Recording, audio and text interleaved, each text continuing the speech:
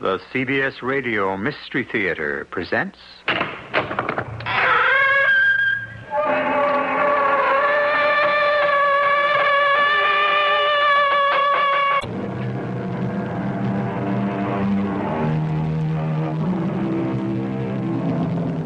Come in. Welcome. I'm E.G. Marshall. A mystery is something of which we know that it is, but we do not know how it is, what it is, or how it came to be. This intrigued Charles Dickens and Charles Collins, his son-in-law, who were fascinated by a true story of a man accused of murder. And they set it down for us to tell you today. Whether it's a tale of the supernatural or the unnatural, I shall leave to you. That man! Who? The man who has just come into the witness box. You have some objection to our selecting him as one of your jurors? At all hazards, challenge him. But why? Don't ask. Challenge him, I say. My life may depend on it.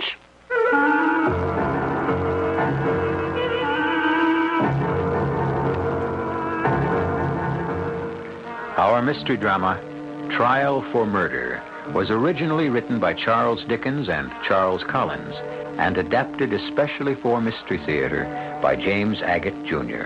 and stars Paul Hecht. I'll be back shortly with Act One.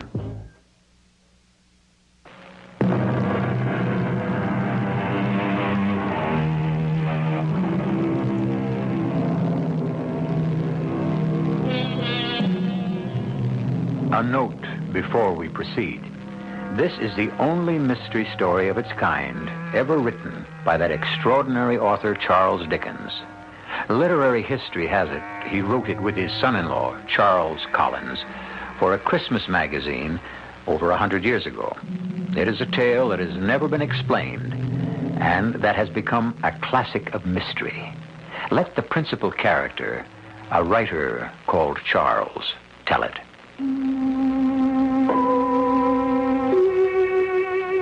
I suppose you might say it all began with that rope, a gift to me from an admirer.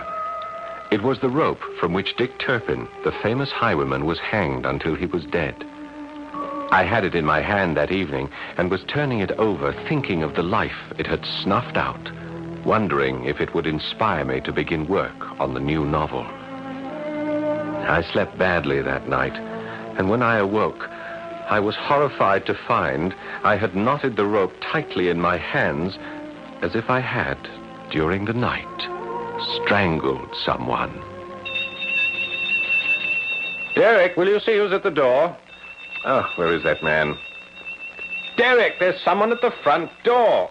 Oh, blast, I'll have to get it myself.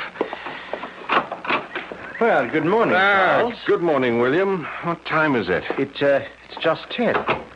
Well, you don't look too well. William, I detest to hear how badly I look in the morning, especially from an old friend like you. Oh, well, forgive me. Well, our plan was well taken. Which plan? I have just come from Everett & Sons, and they are delighted with our idea for the mystery novel, especially our working together. They liked that short outline? Well, this morning's newspaper made our idea incredibly topical. Have you seen it? You mean our idea of the murder victim having his throat slit by a razor? What? That really happened? Ear to ear. Oh. When I showed the headline to Arthur Everett, he was astounded that fact and fiction could come that close. Here, have a look, Charles. Read it. Yes, I will. Well, I am pleased that Everett wishes us to begin writing, but if you don't mind, not today. Oh, perfectly understandable. Suppose I stop by tomorrow at the same time. Oh, keep the newspaper. You'll be quite amazed at how close our inventiveness and the truth happen to be. I read the news story of the murder twice, 3 times. The deceased had been discovered in a bedroom, lying halfway between the end of the bed and the bathroom. Like the character in our proposed mystery novel, he had money, an inheritance, didn't work for a living, and lived alone. A razor or a very sharp knife had taken his life. Accident while shaving? Suicide? Not likely, according to the police, for no weapon had been found. Scotland Yard had been called in, and they said it was... Murder. No doubt whatsoever. Inspector, I've been asked to lend whatever assistance you need. Oh, yes, they told me you'd be here. Harker, Metropolitan Police. I found the body. Harker, I'd like you to make inquiries as to the friends, acquaintances, etc. of the deceased. Does he have a place of work? What tradesmen does he deal with? Does he have a bank account and so forth? Well, it should be done, Inspector. And then report back to me at the yard. I'll lay odds, Harker, this is a simple, open and shut case of robbery. What makes you say that, sir? The experience of years. Either the victim or the murderer knew one another, or they did not. If they knew one another, there could be many motives. Jealousy, imagined wrong, actual wrong, revenge, that kind of thing. It's that area I'm asking you to explore. Right, sir. On the other hand, had they known one another, why would the apartment of the victim be in such disarray? Is it likely that after slitting the throat of the deceased, that the murderer would take the time to ransack the place, knowing that at any moment he might be discovered? Oh, yes. You have a point there, sir. Oh, no. Much more likely is it that the perpetrator was intent upon robbery. His victim entered unexpectedly. The murderer took a razor, killed, and left. And the suicide theory? The kind of nonsense the press would print. What month is this, Harker? November, sir. Exactly. The victim was wearing an overcoat. I'd say he had just returned from outside. One does not shave in an overcoat. No, sir. One does not entertain friends in an overcoat. So be good enough to get me whatever information you can, Harker, so that we can narrow down one aspect of the case. For my part, there are several clues worth following, and I shall be on the trail of that scent. Do you feel like working today, Charles? In a moment, William. Will you come away from that window? William, there's something out there. Come here. Quickly, come to the window. What is it out there? Do you see those two men on the opposite side of Piccadilly going from west to east? Where? What two men? William, there. One man just passing the lamppost. And about 15 feet behind him, another man. Following him, see? Look, the man in front is looking back over his shoulder. He knows he's being followed. But there's such a crowd. No, I don't see your two men, Charles. William, the man behind, the second man, has raised his right hand menacingly. Look. Yes, I see him now. The one with the... He's got a very white face, hasn't he? Oh, thank heaven you see him. I thought I was having delusions. Now, do you see the man he's following? I'll tell you what strikes me peculiar, Charles. Nobody in Piccadilly is paying the slightest attention to those two. It's as if nobody sees them. The man in front crosses in front of the people around them. He started to run now. Yes, and the other one right after. There they go, around the corner. Something so mysterious about those men. Oh, yes, mysterious. That's the word. Oh, I'll never forget their faces. I can tell you that. Yes, especially the second man. You know the phrase that comes to my mind? You know what the phrase is? The walking death. Yes. His face was more transparent than white. Like a face of impure wax. Oh, what a strange feeling has come over me, like a chill. Yes, I think a breath of air is what we need now. Oh, yes, I'll second that. Those two men down there have knocked the stuffing out of me. I can't imagine why. What did you call the second man? The one who was chasing the first? You mean the way he looked? Yeah, I remember. The walking death.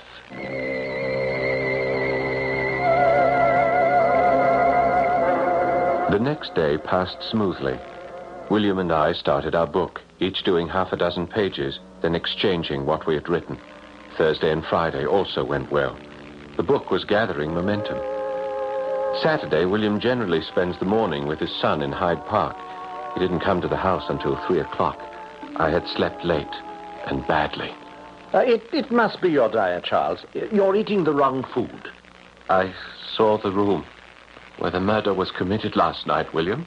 You did what? I saw the room, every detail of which is imprinted indelibly on my mind. You mean the murder case of the man whose throat was cut with a razor? Yes. The bed, the chest of drawers, the door to the bathroom, the carpet, all very, very clearly. I can even tell you the colors. You mean you dreamt all this? Yes. Oh, look, old man. There's been a fair bit of reporting in the newspapers. William, since that first day when you showed me the headlines, I've purposely not read one word about the case. But our novel, you can't discount that. It takes off from the same premise, almost the same victim. Your subconscious took over, so you dreamt. I can't explain it. It was more than a dream. The colors of everything were so vivid. Well, was the body of the victim lying there? Oh, thank heavens, no. The room was empty, but there was blood, red blood. And you're sure it was that bedroom? As if I'd been actually transported to the spot. Well, you are in a state. No, I don't think we'll get much writing done this afternoon. You're not going to leave, are you? Oh, no, of course not. I don't like to see you so disturbed. Oh, I almost forgot. I received a summons last night to serve in a jury at a forthcoming session of the Central Criminal Court. Oh, have you done jury duty before? No, I haven't. I suppose I could get off, because I don't like the idea of interrupting our work now that we've gotten off to such a good start. Well, on the other hand, Charles, to be right on the spot during some trial or other might be a very good way to get first-hand impression. First-hand of what? Oh, of how the wheels of justice grind away. Oh, what's this? What's what? Oh, don't you open your letters, old chap? Oh, well, frankly, I was so disturbed that when my man brought up my lunch tray, I didn't touch the food, and I didn't look at them. Oh, this envelope has a familiar look to it. Huh? Here, open it. That's right. Well, this is incredible. It's also a request to appear for jury duty at the Central Criminal Court. Talk about coincidence. You and I live 2 miles apart at quite different addresses. Yet, within days, both of us receive a summons for jury duty. Yes, I know, but... Wait, I haven't finished.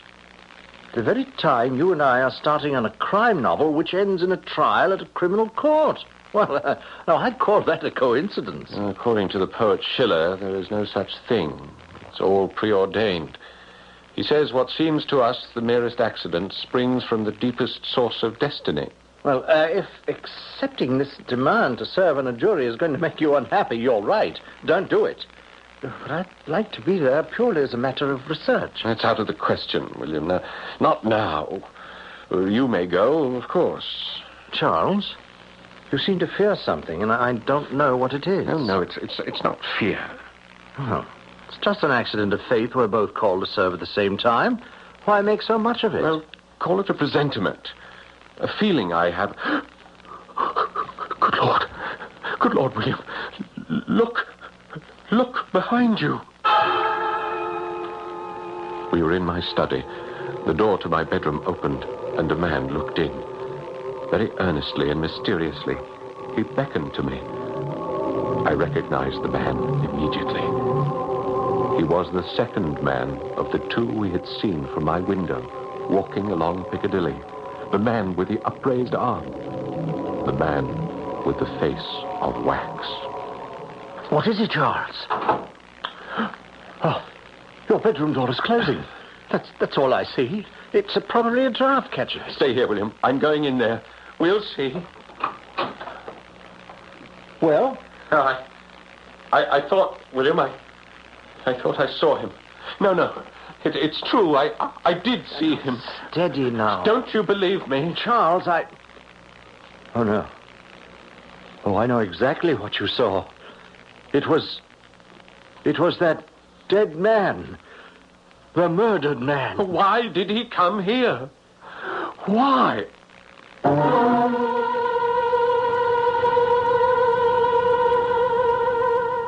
In the language of the supernatural, a word meaning not against nature, but above it, unexplainable happenings are conveyed to the rest of us by people called mediums. They have the ability to stand between 2 worlds, our world as we know it, and the world of the unknown. So it is entirely possible that our 2 writers, Charles and William, by the very sensitivity of their talent, are both mediums.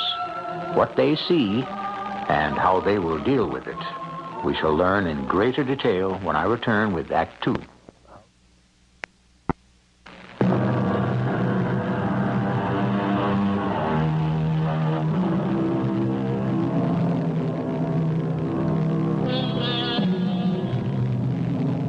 A word about Charles Dickens before we continue. It's a mistake to think of him only as the benign reporter of the social evils of his England. Not only Ghosts of Christmas Eve came from his pen, but time and again, he'll bring us a haunted man, a man of guilty conscience, a man battling evil, a man under a curse. Now, our tale moves forward, and so do the investigators at Scotland Yard. We have our man, and as I told you, Harker, robbery was the motive. One doesn't approach ransacked rooms, drawers open, contents thrown about, and expect it to be anything else. What is the main evidence, Inspector? What do you suppose? Various articles of the victims which he had acquired? Matter of fact, no. One article only, which he claims to have found in the hall. The murder weapon. Oh, the knife? The razor? The razor. Found it in the perpetrator's bathroom. He claims, of course, it's his own. Well, it's been tested. No traces of either blood or fingerprints. Everything washed clean, but two facts make his guilt certain.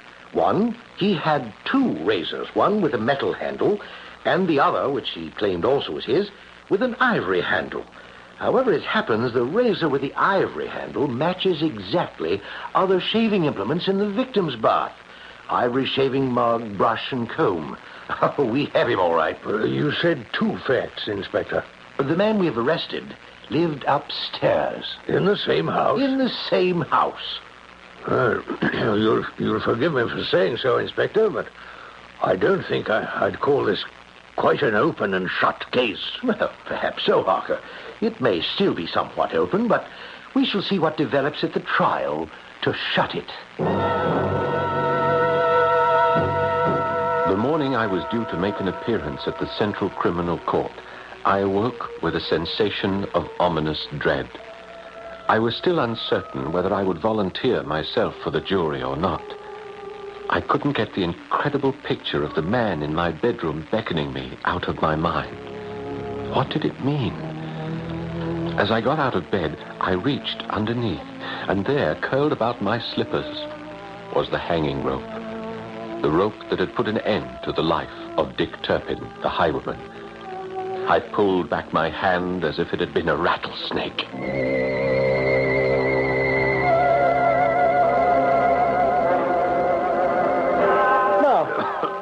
Hello, Charles. So you decided to meet me here outside of Old Bailey after all? Oh, this fog is miserable, isn't it? Yes, it really is. Now, won't you tell me what prompted you to accept the invitation to sit in the jury? The reason? The reason, I'll tell you why I'm here. We're writing a crime novel about a murder which has recently happened in real life. So a few days in court can only help. Good. What I've been saying all along. Thank goodness. There goes the signal for us to enter. This London fog is too horrible. Gentlemen, you are here for jury selection? Yes, we are. Right, follow me. Glad to, yes. Pretty bad out there this morning, isn't it? Yes, can hardly see your hand in front of your face. It's better. At least the fog cannot follow us into the law courts.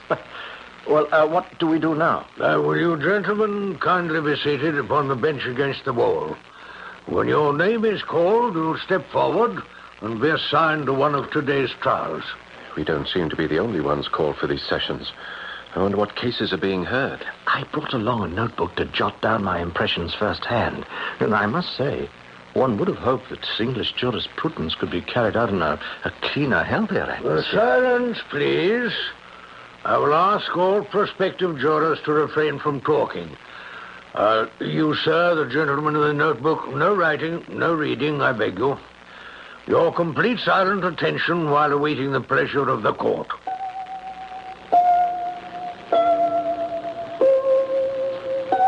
An hour passed. William and I and the other gentlemen called for jury duty sat like mute tailor's dummies on the bench. William was called, given a direction, and he disappeared down a hallway. Presently, I was assigned a courtroom. And when I entered, imagine my great surprise to find myself called to the very case that had haunted my dreams and my waking hours. The man murdered with a razor. Charles, You here, too? Yes, I pray I shan't be selected for this jury. But why not? For our book, this very case would be invaluable. I have a terrible premonition about it, that's all. Look, they've put a man to the bar. Yes, I know, the murderer. Well, how do you know? I recognize him. Well, don't you? Good Lord, I do. It's the first man we saw going down Piccadilly, followed by the other with the waxen face. Is this man the murderer? The accused will please stand before the bar, and as each juror is called, his attorney will signal yea or nay, approval or disapproval of that juror, until the selection of the 12 jurors has been accomplished. Bailiff, you may begin to call the names. William was called and accepted. When my name was given, I stepped into the box. The prisoner, who had been looking at each prospective juror with no sign of concern, suddenly became violently agitated and signaled his attorney. That man. Who? That man, Charles, somebody who's just come into the witness box. You have some objection to our selecting him? At all hazards, challenge him. But why? Don't ask. Well, do you know him? Challenge him, I say. My life may depend on it. Nonsense. I've investigated his background. He's exactly the kind of man who will listen with understanding to our defense. No, I say no. But if you wish me to conduct your defense, you must be guided by my opinion.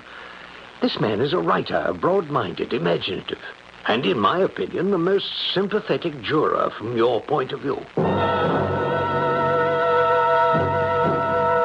The prisoner will stand before the bar. The accused has been charged with murder by willfully and maliciously giving the deceased with a razor knife one mortal wound on the throat on the 4th of November, of which wound he instantly died. I was in court the day the charge was read, for not only was I selected for that jury, but I was chosen foreman. William, as it happened, was seated beside me. On the second morning of the trial, after evidence had been taken for 2 hours, I turned to him. You must not be swayed by... I've been counting the members of the jury. Yes, I saw you. Several times, slowly and carefully. You should so weigh the Charles, charges in that whatever light. is the matter with you? One too many, that's what's the matter. I make it one too many. I've counted 13. Oh, Charles, I don't know what to make of you. Will you oblige me, please, William, by counting us? And doubt is cast upon veracity and conclusions. Yes. Why, we are 13. There must be no... No, it's not possible. Missing. No, we're 12. So are you sure? Well, I'm quite sure. Strong, It's inevitable strange. chain of evidence. When first you look about, it does seem like 13 jurors. Yet, Such evidence when I count off one by one, hang or I can only find 12.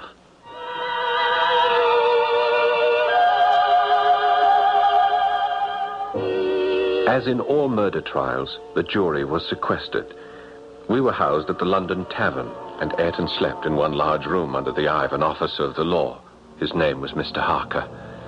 His bed was drawn against the door, and on the second night, after the lights had been put out, seeing he was still awake and sitting on the edge of his bed, I went to him. Not sleepy, eh, sir? Well, it's my first experience at a murder trial, Mr. Harker. I am a bit unnerved. I've worked on many a murder and attended many a trial. And I can tell you this, sir. You never get used to it. Yes. Well, one of our jurors happens to be a friend of mine, a fellow writer, so I don't feel quite so alone and strange. Really? Well, that is a coincidence, isn't it? Yes, he's taking this more in his stride than I am. To him, this trial is merely basic research. Well, if you don't mind my saying so, if we keep talking, we may disturb the other gentlemen of the jury who wish to sleep. Lord in heaven. What is it, Mr. Harker? You're shaking. Over there, by the window. Who is that? Oh, yes. Why do you say yes? Do you see someone? No, there's no one there now.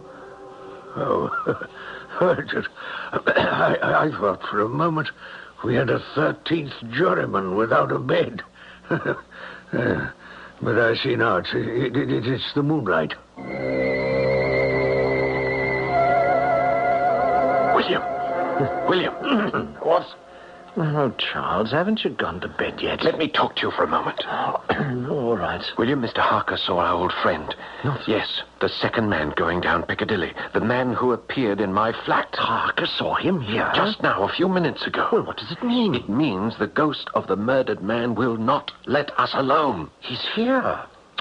Well, yes, I certainly shan't be able to go to sleep now. Well, the rest of the jurors are managing quite well. The 10 of them are fast asleep. Well, William, do you see him? Yes.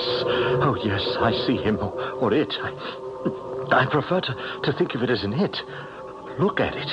Standing over there beside the pillow of that juryman. And now it's moving to the next bed. And just standing there, staring down. I'm certainly glad I'm not alone seeing that apparition.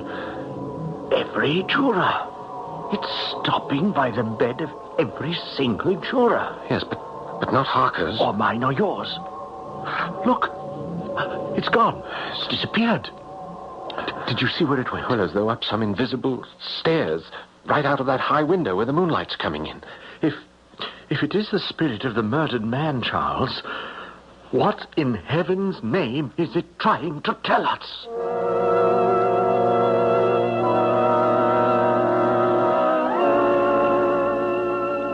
The next morning at breakfast, it seems that every single one of the jurors, except Harker, William, and myself, had dreamed of the murdered man.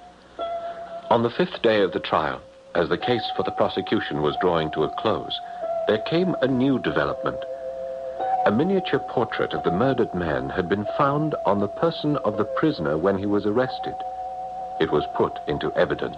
Since the miniature purporting to be that of the deceased has been placed into evidence. Found it in his pockets. Identified by the housekeeper and maid. What do you say to that, Charles? Pretty conclusive, I would say. Hand it up here to the bench. Good Lord, William, look over there.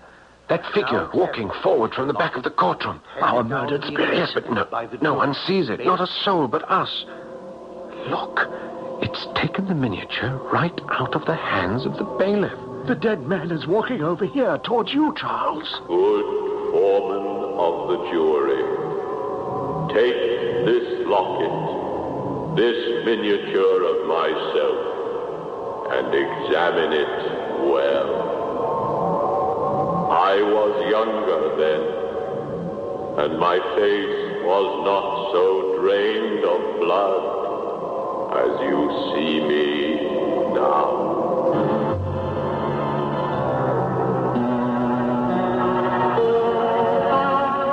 Unquestionably, only a Charles Dickens could have conjured up such a diabolic end to Act Two. A slain spirit possessing the minds of our two jurors. The accusing presence of the murdered man haunting the foreman of the jury. For what reason? To unbalance his mind or to balance his judgment? Very shortly, I shall return with answers to this extraordinary mystery in Act 3.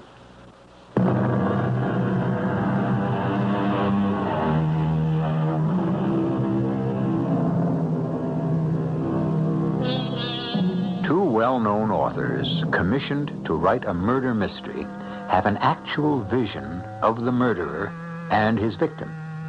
The victim pursuing the murderer down a wide London street. Almost before the writers have begun their work, they are called as jurors to a case strikingly similar to their planned book. The spirit of the victim will not leave them alone. Appears every day in court and every night when they go to bed.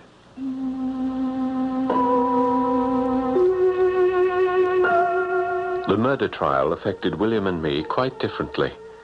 Surreptitiously, he spent a good part of every evening making notes about what we had seen and heard, completely objectively, as though he were only an observer, not a participant. I couldn't take this murder case so casually. When I did not see the apparition at night, my dreams would be filled with knives, razors, and often as not that rope that had been given me, that hanging rope. Then came the 7th day of the trial, and before us stood the attorney for the defense. Much has been made by the prosecution of an ivory-handled razor in the possession of the defendant, and yet not one shred of evidence has been offered to prove it was that instrument that inflicted the fatal wound. Our contention is that the wound was self-inflicted.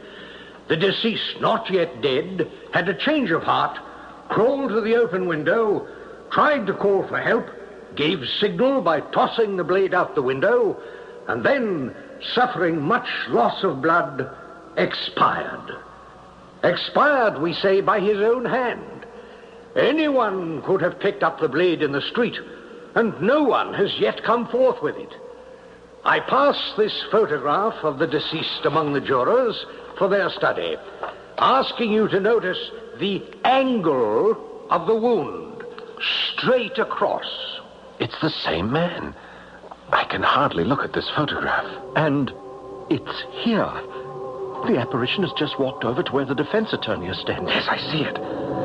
William, can you turn your head without too many noticing? Can you see? Do any of the other jurors see it standing there? None that I can tell. All right, here, William, pass this photograph along. Oh, I really don't feel well at all.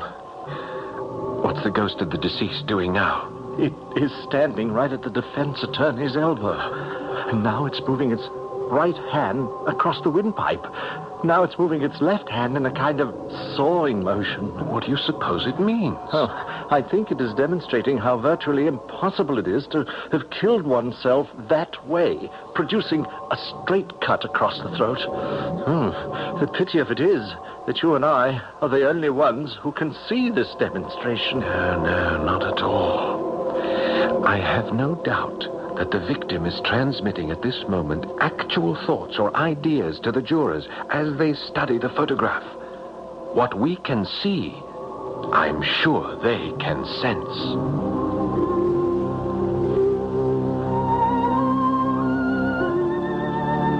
The following day, the apparition began to make its presence known more strongly. Whenever it stood beside those giving evidence, suddenly they would falter. One of them, a street sweeper who said it was possible he had cleaned the street in front of the victim's house and tossed a knife into the refuse, that witness stopped and cried out he had had the most extraordinary cold chill. In the afternoon, the attorney for the defense continued to make his case for suicide. As his lordship admonished us all at the beginning of the trial, the chain of circumstantial evidence is as weak as its weakest link. The locket with the miniature found in the defendant's possession does not mean he was a robber or murderer. He tells us he found it on the stairs and did not know to whom it belonged. The defendant owns 2 razors, one metal-handled, one ivory-handled. Does that make him a murderer? William, look. The apparition has just put a hand on the defense attorney's shoulder. Or that a murder was committed? However, excuse me, my lord, but the heat in the courtroom is a little oppressive. You may pause, counsel, for a moment. The intense fog outside, the crowd of spectators in the court, it does produce. Yes, I should be all right. We quite understand, yes. Yes, proceed when you feel recovered. Oh, dear, I seem to have mislaid my handkerchief. The spectre is handing the attorney the handkerchief. Here it is. Yes, I do regret the interruption. Now, where was I? Yes.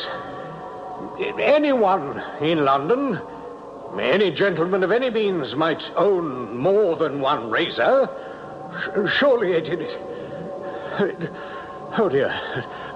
My lord, if you will forgive me for a moment, I should like to be seated and compose myself. There will be a recess of 10 minutes. Court's adjourned. This occurred twice again, later in the day, when witnesses for the character of the defendant were called into the box. Each suddenly stammered, contradicted himself, and finally had to be excused. It was the doing of the apparition. The night of the 9th day of the trial, we were again locked up in the one large room of the London tavern. It has been entirely worthwhile, Charles. I've been able to make a note of practically every word spoken in court, as well as what's been said privately among the jurors. It'll give us a great advantage when we get back to writing our book. I don't know, William. I'm very tempted when this trial is over to tell the publishers that I cannot deliver the book. What? Tell Everett and Sons it's all off? They've already sent us the advance. So we'll send it back. We can write a different book, just not this one. Charles, I won't let you even consider that. Oh, you take this apparition much too seriously. You don't think it's incredible and bizarre? Well, I've taken quite a liking to the old thing, hovering about the court every day. Oh. So I must say, if it were suddenly to disappear, then I think I should miss it. How can you joke about this? It's beyond me. Ah, there is our friend. Well, it hardly ever comes over to us anymore. Look, there, across the room. Bending over those 4 jurymen talking amongst themselves. Yes, of course, it makes absolute sense. Well, why do you say that? Well, those 4. William, haven't you noticed those 4 are inclined to acquit the accused? I've heard them argue about insufficient evidence. It's motioning for you, Charles. I believe it wants you to go over and join those 4 men. Excuse me, William. Well, I say, you're not going, are you? I must. Don't you see? I must do as it asks me. The ghost of the murdered man wanted me to argue with the 4 jurors, to make them see the light of the evidence, to convince them that acquittal was wrong. I cannot explain why I felt compelled to do this, but as soon as I would join my brother jurymen, the apparition would disappear. Silence in the court. His Lordship, the Lord Chief Justice with the Crown, is about to make his charge to the jury. Gentlemen of the jury, the last 2 stages of this case have now arrived. The stage of my discharging my duty, directing you on the facts and on the law, and yours to consider what your verdict should be when you retire to consider the case. But before I do, there are 1 or 2 observations I wish to make. When a jury is summoned to try a case for murder, as I was saying... Is it there? Yes, he's standing right behind the judge, looking over his shoulder, helping him turn the pages of his notes. It is always an anxious time, as anxious for the judge as it is for the jury. Whether it be a case of murder, whether it be a case of petty theft, your duty is the same. It's all becoming too horrible to watch, William. I cannot bear it. That supernatural creature is making a mockery of this trial. It infects everything, everyone. Excuse me, gentlemen. For a few moments, I am somewhat oppressed by the closeness of the courtroom. Charles, where are you going? Let me be. Let me alone. Is there some disturbance in the jury box? Come back here, Charles. It does no good to run off. It's so hard to go on. That poor man. Yeah. What's the matter, sir? I believe the foreman of the jury has also been affected by the closeness of the atmosphere. Charles, do sit down at your place, I beg of you. Are you all right now, sir? Yes, I suppose so. All right, William, I shall remain and see this to the end.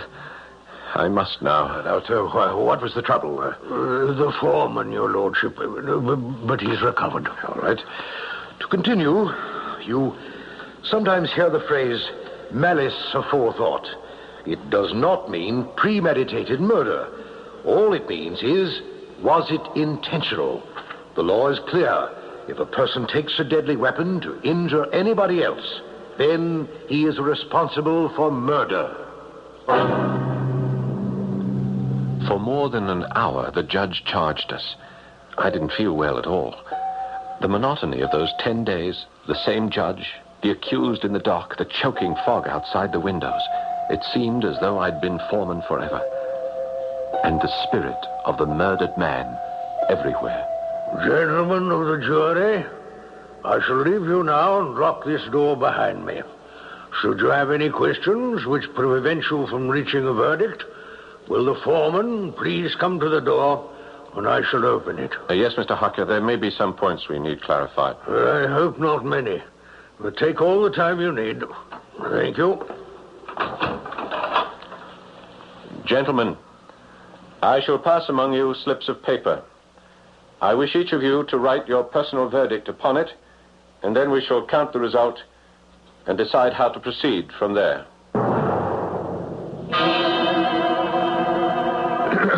ask that the court will please come to order. Gentlemen, have you agreed upon your verdict? We have, my lord. And do you find the prisoner guilty or not guilty of willful murder? Lord, we find the prisoner guilty of willful murder. Is that the verdict of you all? It is, my lord. Prisoner at the bar, you stand convicted of the crime of willful murder. Have you anything to say why the court should not give you judgment of death according to the law? Your lordship, Do you wish to say anything? well, I knew I was a doomed man when the foreman of the jury came into the box. The foreman? How so? My lord, I knew he would never let me off. I knew from the first day of the trial. Go on, you may speak. The night before I was arrested, as I lay in my bed in my rooms, somehow the foreman appeared to me at my bedside in the night and put a rope around my neck.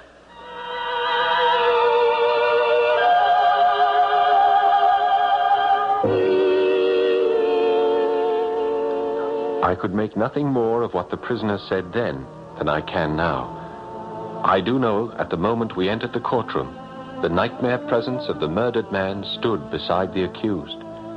As soon as I gave the verdict of guilty, it disappeared, and I have never seen it since.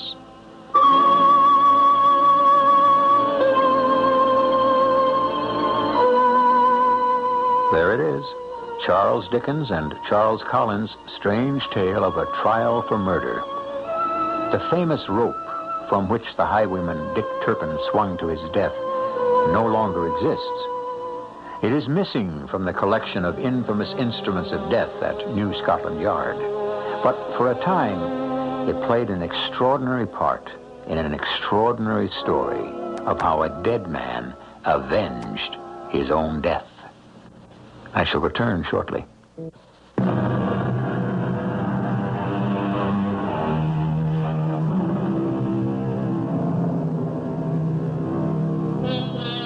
No one writer in the English language has left us a more complete record of 19th century life than Charles Dickens. But his genius lies in an ability to weave fantasy and fact, reality and artifice into a combination that rings true, that is completely believable.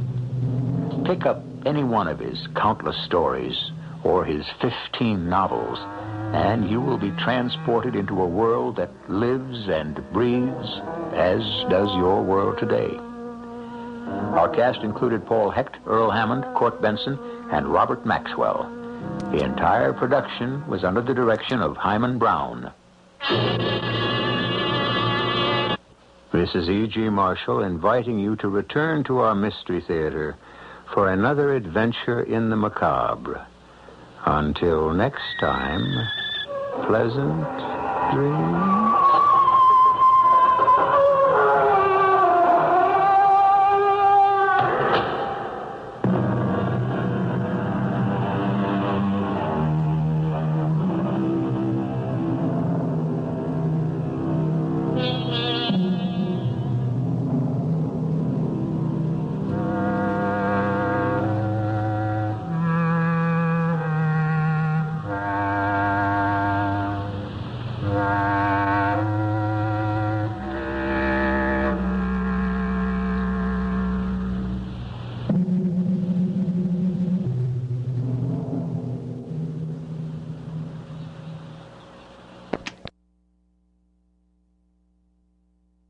At ADP, we understand the importance of building the right team and offer the data insights to help. Just as importantly, our AI technology helps you pay the team accurately.